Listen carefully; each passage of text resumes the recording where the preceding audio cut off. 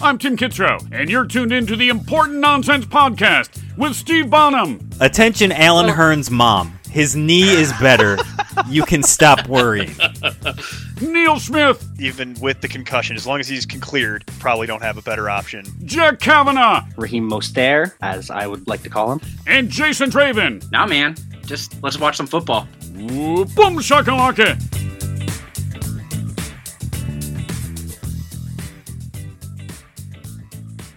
Welcome back, everybody, to the Important Nonsense Podcast, 32 teams in 32 days. I'm Neil Smith, joined as always by Mr. Steve Bonham. And it doesn't really matter because whatever happens, right? we don't have to discuss it later. There's no evidence.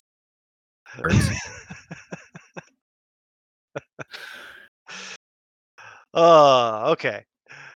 Well, I think part of why we're stalling here already is because today, folks, we're going to sit down and talk about the Las Vegas Raiders, which is a show that neither you nor I are particularly looking forward to. I'm sorry, Raider Nation. I know you might be looking forward to this and hearing us talk about your team, but for fantasy purposes, this is a weird one. This is a weird one to try and unpack because you're trying to unpack the decisions of Mr. John Gruden, and I don't have for fantasy purposes. It's just like the fan base. It's the black hole. It just there's nothing in there, and it all sucks. Well, I was going to say it's hard to diagnose because you're trying to unpack the decisions of a madman. Mm-hmm. So, and I don't have the necessary therapy degrees psychology degrees to kind of unpack all of it all the time for you. But once again, everything we discuss here today will be based on 12-team PPR. And we'll be referencing our own content as well as the Fantasy Pros ECRs, maybe some other things along the way as we kind of weave our way through this for you. And check us out at importantnonsense.com and importantnonsense.com/Patreon for $1 a month. Check that out, and you can join our Discord. And let us know how that what your feedback is to that. We have a lot of people on there to talk to. If you have questions, if you would like us to look at your team, if you have trades that you're evaluating, or if you just want to talk to like-minded fantasy football people, we have a very active community in the background, and you can talk to us directly. So if that's of any interest to you, importantnonsense.com/Patreon. Is that good enough, Steve? Did I plug enough? Did I plug enough stuff at the? Yeah. Okay. Good. All right. Now that we've got the commercial out of the way, let's just hold our nose and just get right into it. Not too much has changed with this. There's been a few changes from last year to this year as far as the Las Vegas Raiders go, but they're a little wonky because it's the Las Vegas Raiders. Everything they do is a little bit wonky. But what hasn't changed is that Derek Carr, for all intents and purposes, will be the starting quarterback for that team again. And we've talked about this a lot with Derek Carr, right? Everybody, I think at a certain points along the way may have had some kind of expectations for the man. Last year, he actually showed some signs of life, which is why he's back as the starter this year. Because we had this conversation last year that he was kind of on the bubble in terms of maybe losing that job and potentially having to go find a new home elsewhere very rapidly. But he played well enough. They're bringing him back. He's going to have the job this year. He'll be being backed up once again by Marcus Mariota. So that also hasn't changed. So Marcus Mariota will be just waiting in the wings for him to make a mistake. And he actually got on the field for them last year and looked decent for a little while before it kind of fell apart again for him. So we'll see what happens. But do you have anything in the way of expectations for Mr. Carr? Because I've got it. I see that he's our 23rd quarterback in our projections. And I know I have him ranked somewhere in that neighborhood. So yeah, I've got him at 24. He's 23 in the ECR. He's 24 in 80. There's nothing here. Yeah, and I have him at 23. So there you go. I don't want him. I don't want Mariota. Nope. It's all bad. Yeah, and so for the record, I don't think either one of them is bad enough to crater out what handful of skill position players you might actually be interested in. So there's that. And if Derek Carr that's a generous way to talk about Darren Waller. Well, I was also referring to the running backs. Theoretically, they matter.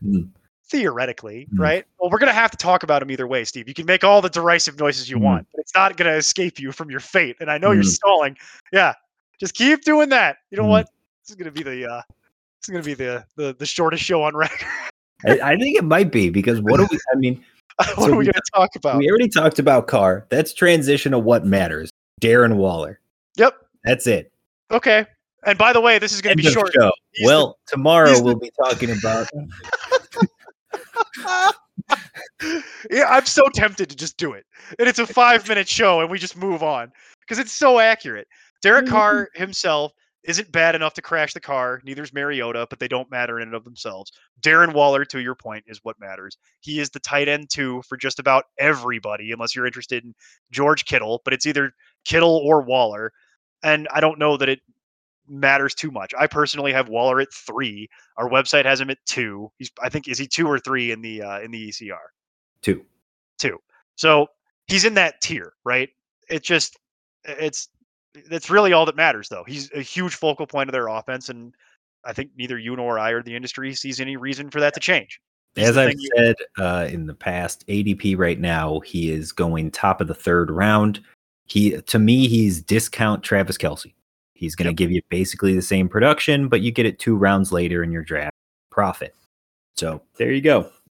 He has the targets. He's going to have the receptions and the touchdowns. He's going to do it all. So there's really not much to discuss about him.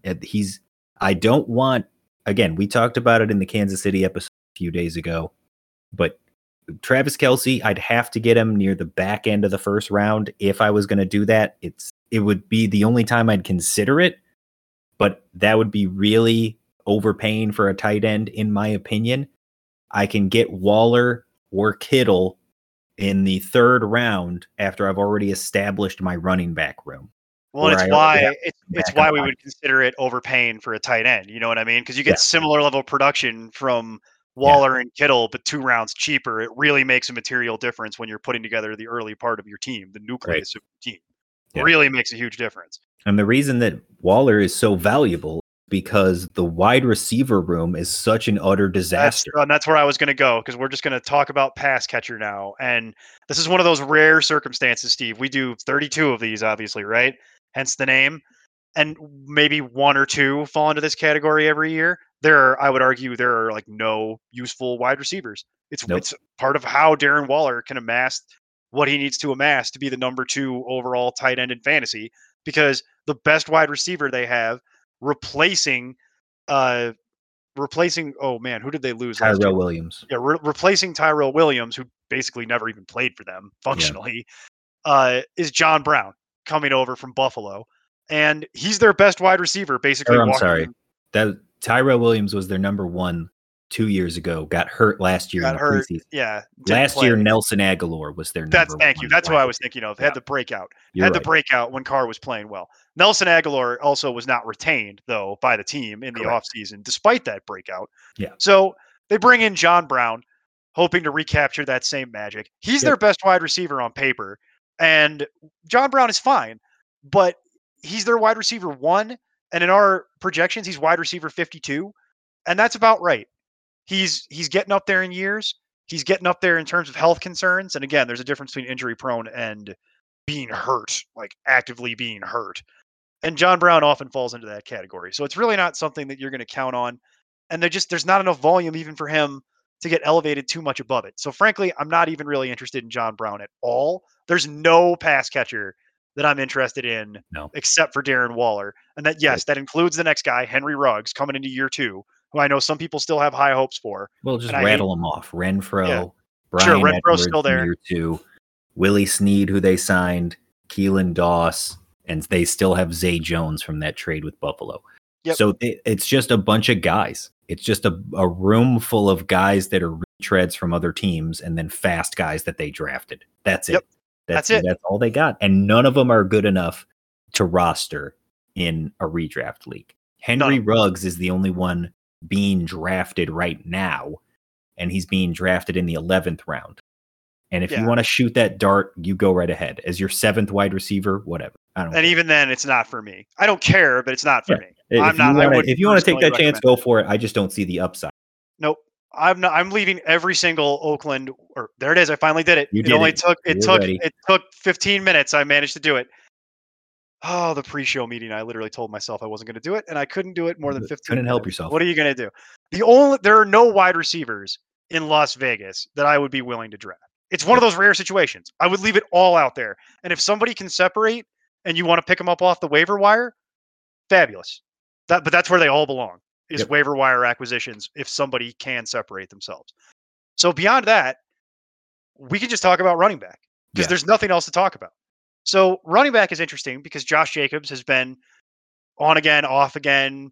When he came into the league, a lot of people had very high expectations. He lived up to that in a somewhat way his rookie season before he got injured a little bit, but then you found 2 out he years played. ago, remember, he had a really good rookie year and playing half the season with a broken shoulder. Separated shoulder. Yes, he shoulder, played half the season with a separated shoulder, and that tells you everything you need to know about his toughness because, Mhm. oh boy, that's a man-sized injury right Yeah. there. Played the whole rest of that with that.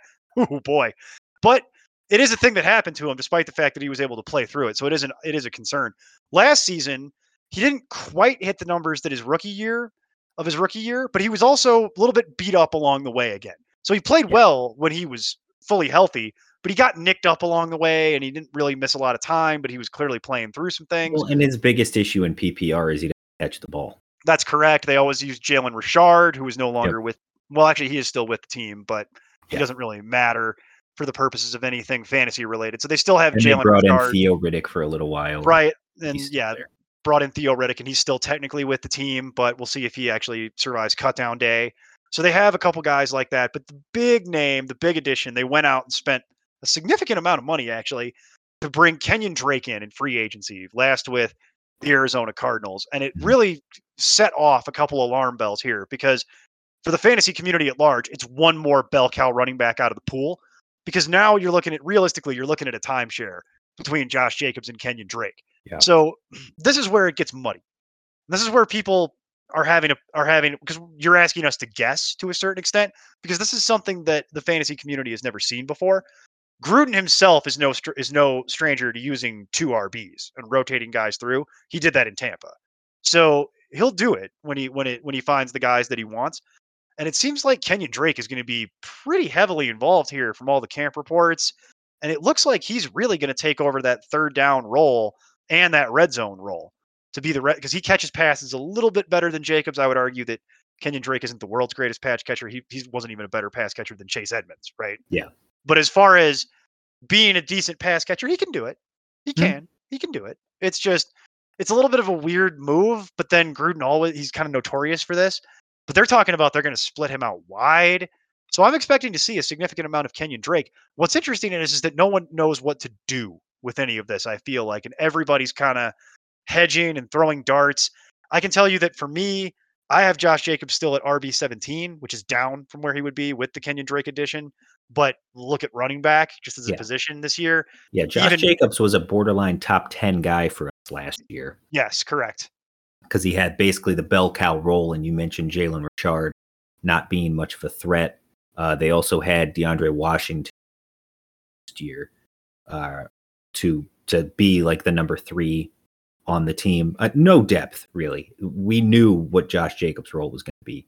Whereas now they bring in Drake, they're splitting the workload. And in PPR, when he's not getting the pass catches, you're really hoping that Josh Jacobs becomes the goal line back and that he's getting those end zone looks to fall into the end zone and get you those 6 points. Because otherwise, he doesn't have a tremendous amount of value. He's, for me, at 17 as well. But in the ECR, he's actually at 22 right now. And that's what I'm not surprised about because I think a lot of industry people, but also just fans and things like that are kind of poo-pooing Josh Jacobs a little bit with the Kenyon Drake thing. But then I wanted to dovetail into Kenyon Drake himself because if that was the case and they put him that low, you would think Kenyon Drake would be higher. But I often find that that's not the case. So it confuses me, and that's what I want to talk in through here with the listening audience. In ADP, Josh Jacobs is at 19. Which is sure. So he's actually going a little bit ahead of his ECR. Of his ECR, which is but for unusual. us, he's still a value. Still a value. Still a value at 19, we would argue. Whereas I personally, again, as we were talking about before this, I have Kenyon Drake at 38. And it's because I know he's going to have a role. And we have seen in his career that he's capable of handling a full workload if given to him. And we listed it off. Like, there's really nothing behind the two of them. So if Jacobs were to sustain some kind of injury and Drake became the guy, all of a sudden he's a borderline top 15 back himself because he has a full 3-down workload. So for me to get him at 38, I feel like that's my RB4. There's not much risk there, and the upside is immense. He's right in line with that in the ECR, and his ADP is at 42 right now. Yeah, and that's what I wanted to talk through, because both running backs are being devalued, right? Yeah. I think people are just a little bit scared of them maybe just being a bad team and not being able to establish the run. But to me, that all that says is we listed the wide receivers for you. We just went through it.